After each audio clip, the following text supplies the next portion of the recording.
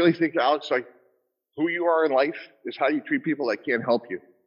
And if you have the right process to understand how people are treating others that can't help them, that's really who they are. And that's a big, big part of life is finding out someone's true character. Do I really look like a guy with a plan?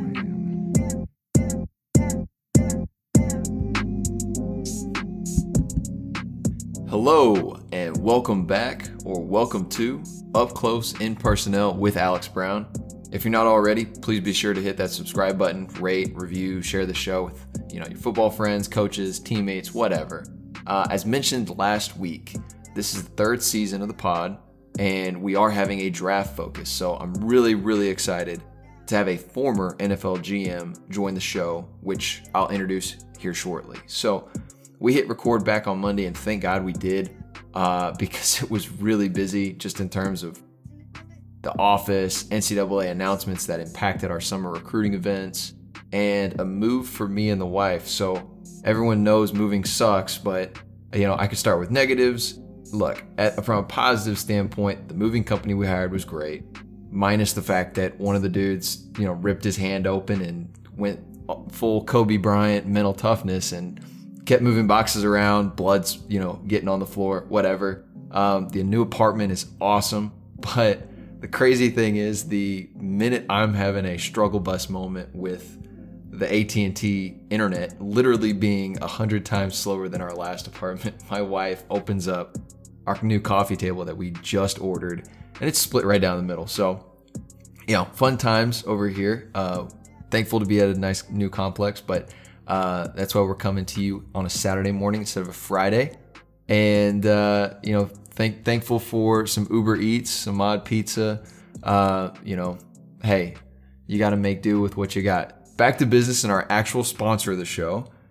War Room is the all-in-one platform that will take your recruiting and your team management to a whole new level. So War Room, our true first sponsor of the show, does a phenomenal job of really organizing team management, scholarship allocation, recruiting boards, recruiting databases, whatever it is that your high school team, college team, professional team, whatever it may be, they have a solution for you. So if you want more information about the product, hit up Moose Bingham at 801-808-7754 or go to www.collegewarroom.com. For this week's guest, like I said, we're joined by a former GM, and that is current ESPN NFL front office insider and founder of the football think tank that goes by the name The 33rd Team, Mike Tannenbaum. Having somebody who's run an NFL organization and been an executive VP for football ops and a GM for both the Dolphins and the Jets, Mr. Tannenbaum brings really just an awesome approach and an insight that's just so unique to really all the people we've brought on this show so far. We talked about kind of early inspirations for Mike, such as Red Auerbach, who used to be, head coach and GM of the Boston Celtics back in the day. The evolution of team building from the standpoint of metrics, where those fit in, positional value, what positions are of more value now versus those that are being devalued, and even draft pick value assessments, whereas, he's making mention of how trades now should be viewed in terms of expected value for those draft picks.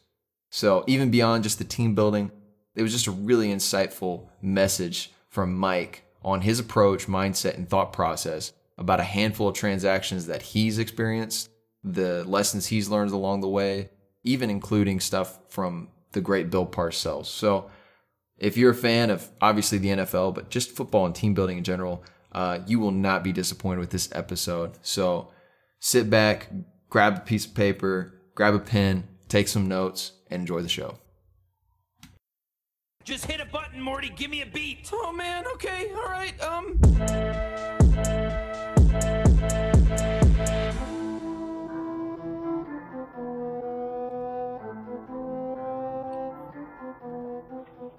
Mr. Mike Tannenbaum, thank you so much for jumping on the show. How are you doing this morning? I'm doing great. How are you? I'm doing phenomenal. Before we kick things off, I want to just let you, give a shout out to the 33rd Team and what you're doing with them. But I also kind of want to mention, I was listening to you on a podcast with Bloomberg, And I think it's really cool that, you also taught a class at Columbia. So talk to us about the 33rd team right before we get started, and what all you have learned while teaching so many people, kind of the lessons you've gotten over the years. Yeah. Well, I think what the key to life is, to continue to learn and get better. And, for me, I got a great opportunity to work at ESPN, and I knew I needed a lot of help just in terms of getting ready for the draft. I don't think you can, in a responsible way, cover the draft as one person. There's just too many people and, too many prospects. So I started a program originally with the University of Massachusetts, some really smart grad students. And what I quickly found out was, there was a lot of people that were between opportunities, be it, coaches or GMs. So we started to get together once a week and realized we had some really interesting content, and we started putting that out. And I think, there's been a whole bunch of people that like our content, and it's really been a very fulfilling exercise because it's made me better, and I've helped others get to where they want to go. What are some of the things that you've taken away from a metrics and analytics standpoint? Because I know you've mentioned this a bunch of times on air, that like some of the students that have been in your class have taught you a lot of things. Yeah, absolutely. I think, like, for example, arm length with offensive linemen was overvalued and probably undervalued with, let's say, receivers, or like arm length was more important at linebacker and weight was more important for receivers. So those are some things where conventional wisdom was probably a little bit different.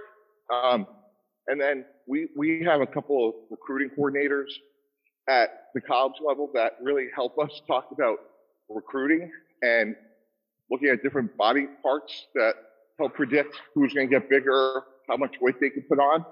Because as you well know, Alex, you're recruiting 16, 17, and 18-year-olds, and you're trying to figure out how big they're going to be. And it's really interesting to see how you guys at the college level have to do that and predict how different people are going to turn out. So there's been a lot of really fascinating conversations. When y'all were talking about kind of body typing, selfishly, I have to ask this question. Was the focus more on like body width, bone density, like stuff like that? Or Yep. Okay, Yep. got it. Yeah. And then, things like lean body mass, some of it, there's a big overlap between college recruiting and, let's say what we would do at the combine at the NFL level, and others there isn't. So it was just really interesting, but lean body mass is definitely, another number that's critically important. Yeah. No, this is awesome stuff to kick it off. I want to kind of take a step back real quick. I know we got you for a good bit this morning. You had a love for numbers and baseball box scores, and not many people know that you interned with the Pittsfield Mets before even getting in with the Saints. Was it always numbers that kind of drew you to sports? A little bit, but really more about the strategy. What really drew me to wanting to be a GM was Red Auerbach. He was a longtime coach GM of the Boston Celtics, and I grew up in the Boston area, and I always felt like he was like a half a step ahead of everybody. And that was really my main motivation to do what I'm doing. And math, I found interesting, but I also wound up getting a law degree. And those two things kind of helped me understand the salary cap. I think early on, Alex, that helped create like real value. And people ask all the time, well, how do you get in to sports? And it's the same thing. Like your head coach, Mike Holmgren, like started at the earliest stages, at the lowest levels. He created value. He worked hard and worked his way up. And, I like to think I did the same thing. And, talking about your law background, when you finished your law degree, you put a book together on how to build a team. You sent it to all 32 teams, who to pay, who to let walk, kind of the tent poles for your salary cap mindset. I really wanted to ask, because you've mentioned this before in other interviews, kind of that book. How did that book evolve through your experience in the league? And do you still update it year to year to this day? I don't think a day goes by that I don't put notes down about building a team. And, what's ironic about what you're asking, Alex, and I appreciate it, is that's really the name of the organization, which is the 33rd team. There's 32 teams And we really run our organization like the 33rd. So I look, I study, I tweak. I think, for example, and I don't necessarily agree with everything, but you could clearly see the devaluation of some first round picks between the Rams and the 49ers. And their hope and belief is that if they have the right quarterback, a first round pick, which on average has between 55 and 60% sort of success rate, is not worth what people perceive it to be. And I think that's fascinating. Candidly, I don't know if that's right or wrong, but I know this. We have the people in our organization to really help determine if that's true. Right. And okay, so first round picks get devalued to an extent. Obviously, positional values change. I had an interview years ago with the team, and a big thing that the GM there was talking about was his Excel spreadsheet where every single position had an assigned value that correlated to, from a salary cap standpoint, from a team building standpoint. Where do you think the biggest shift has come? I mean, you can throw out the running back conversation because I know that's been overly discussed, but where have you seen the biggest shifts just from a positional value standpoint over the last, 5 years? I think, 5 years ago it'd be left tackle, right tackle. I think now it's, tackle, for example. And then, a lot of teams are playing, 3 receivers or what we would call 11 personnel.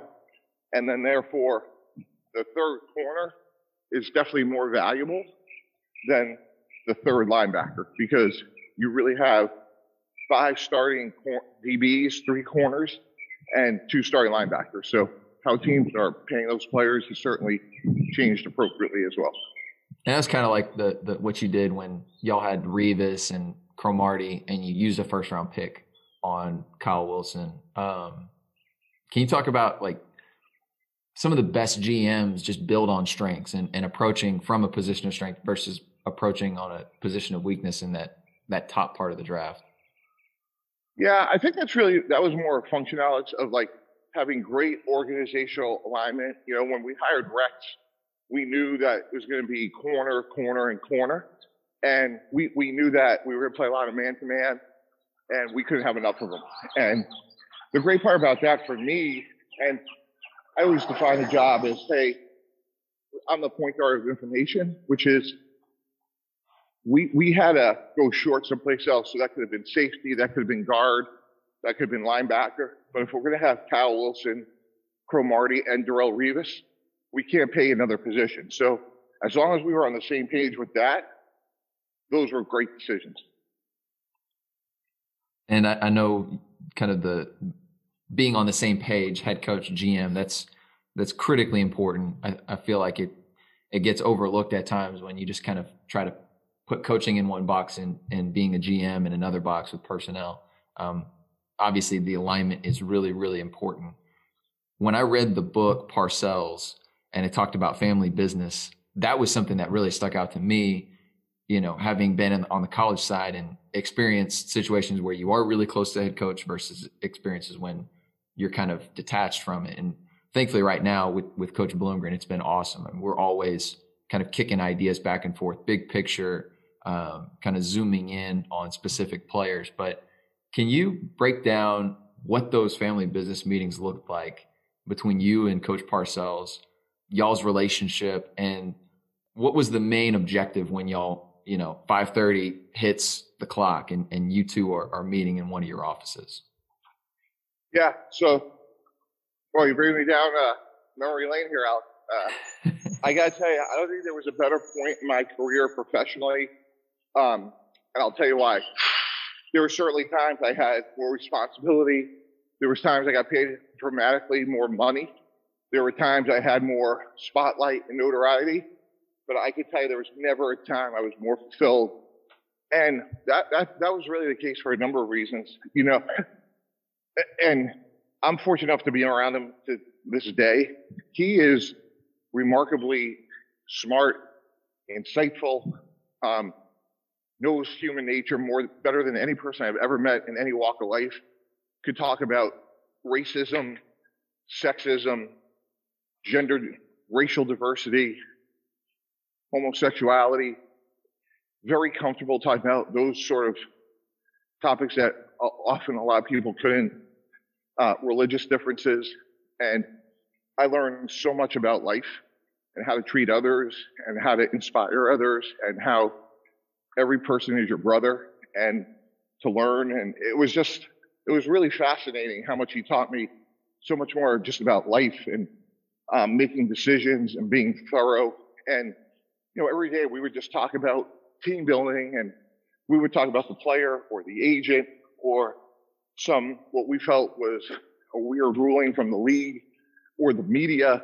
And he made every decision, and it was my sort of opportunity to execute those decisions. And like I said, I felt like I was smart, I was prepared, but boy, in terms of like seeing the world and understanding life, it was, 4 years that I couldn't have dreamed of.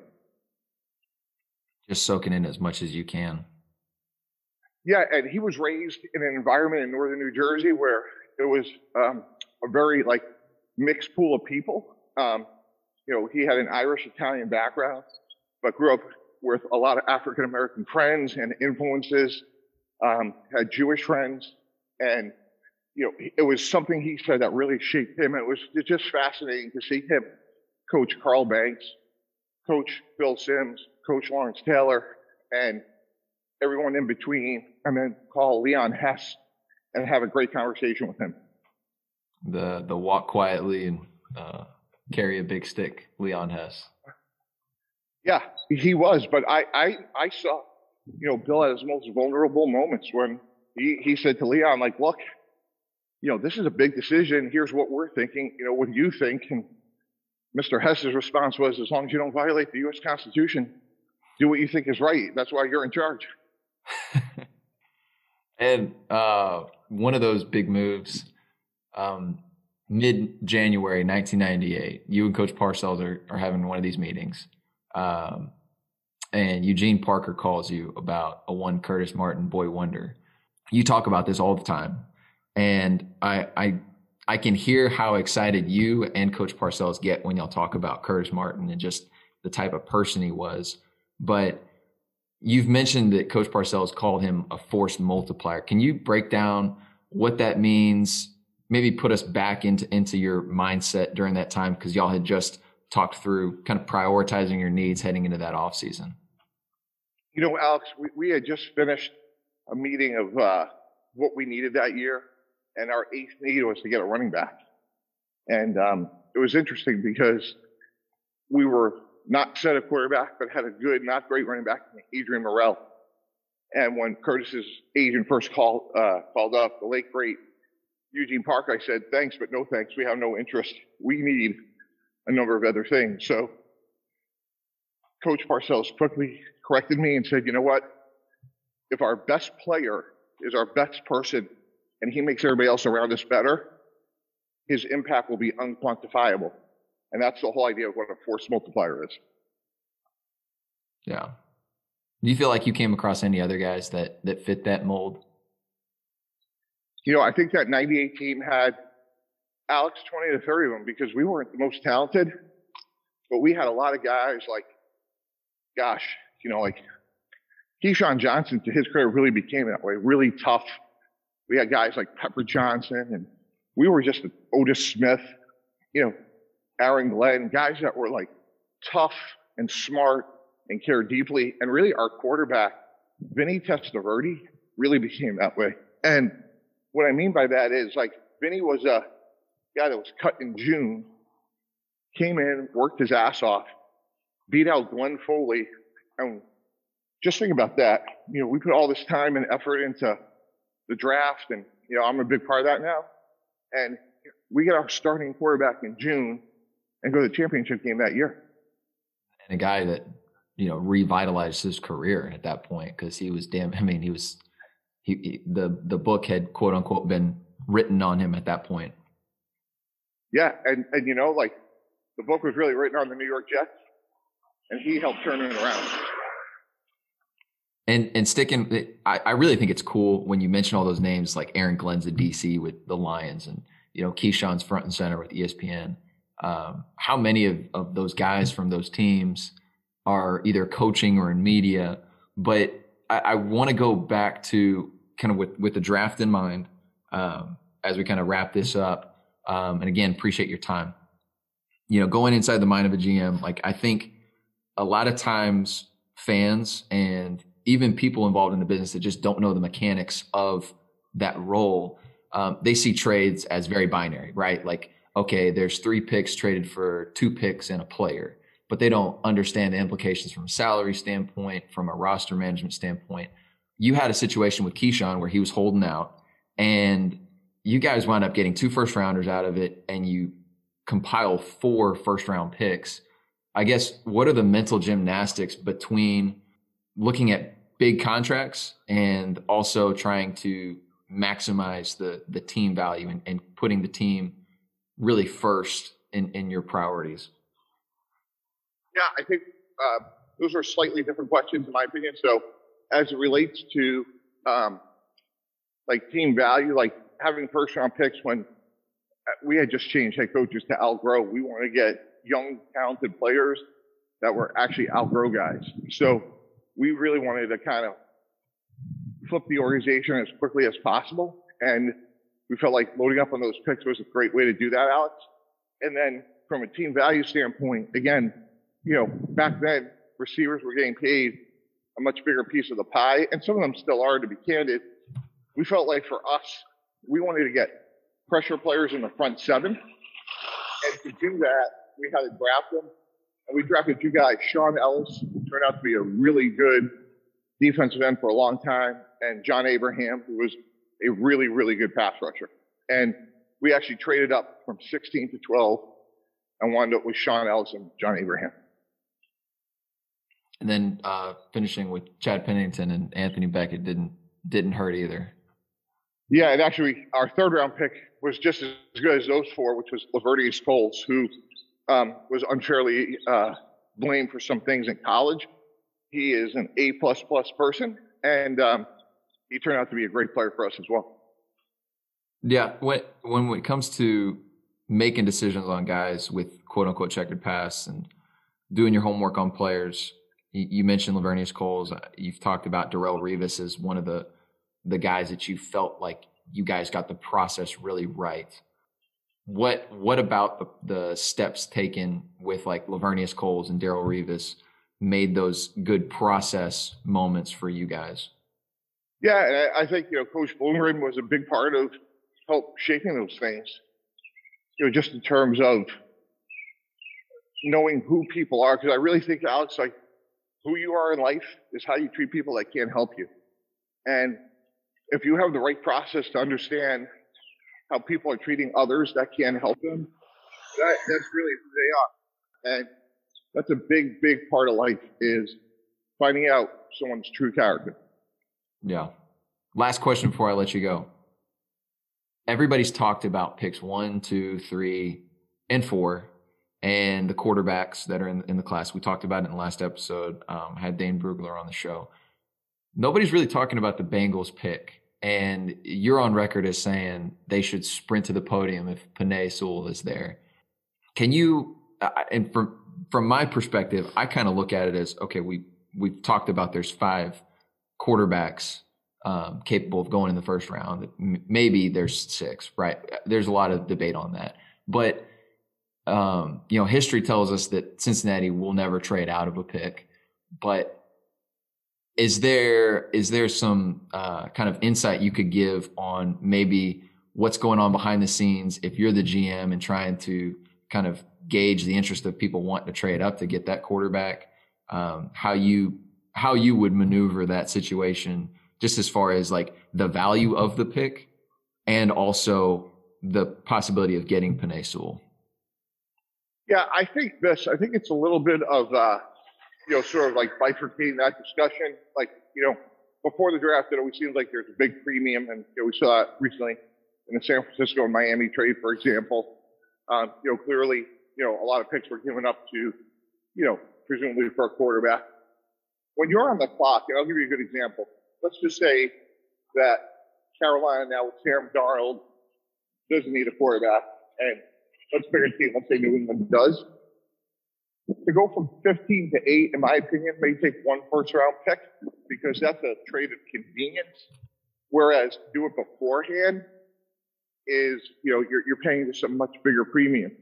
And I think if I'm Cincinnati, and I'm, this is an educated opinion here, but some teams just don't have a big difference between Rashawn Slater, the tackle from Northwestern, and Penei Sewell, the tackle from Oregon.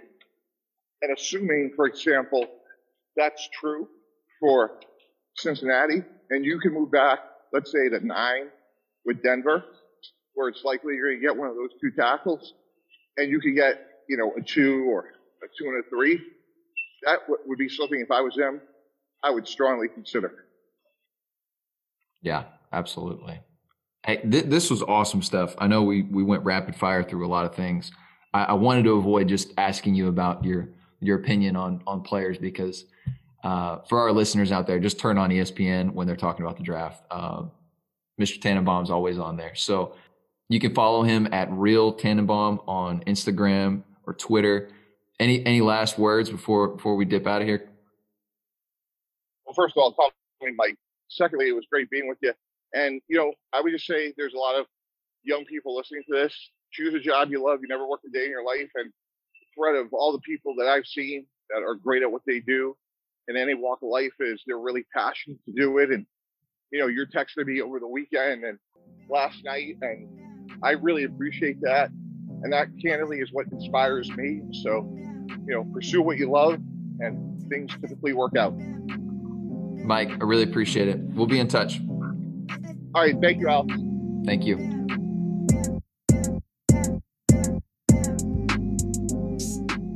And that is it for episode 44 with Mike Tannenbaum. An awesome episode. Some of the things that stood out to me, just on the metric side, how arm length is, intuitively you would think it's important for offensive linemen, and it's kind of overvalued. Undervalued with linebackers and receivers. Lean body mass is something that he really, really emphasized when it comes to growth potential and upside when you're looking at high school players. And really over the last 5 years, kind of talking about the value of not just a left tackle, but you got to have a right tackle, and the prevalence of 11 personnel. So that third cornerback, that third receiver become premier positions for you. The thing that I personally wanted to hit on, because I'm a huge Parcells fan, is family business. That's an awesome segment of this show where, he talked about the one-on-one end of the day meetings that he had with Bill Parcells. Just to hear him talk about how fulfilled he was having that relationship with Bill Parcells, the back and forth dialogue that they had, and just everything that went behind those decisions. Awesome stuff for anybody who is interested in running an organization or running a team. Again, thank you so much for tuning into the show.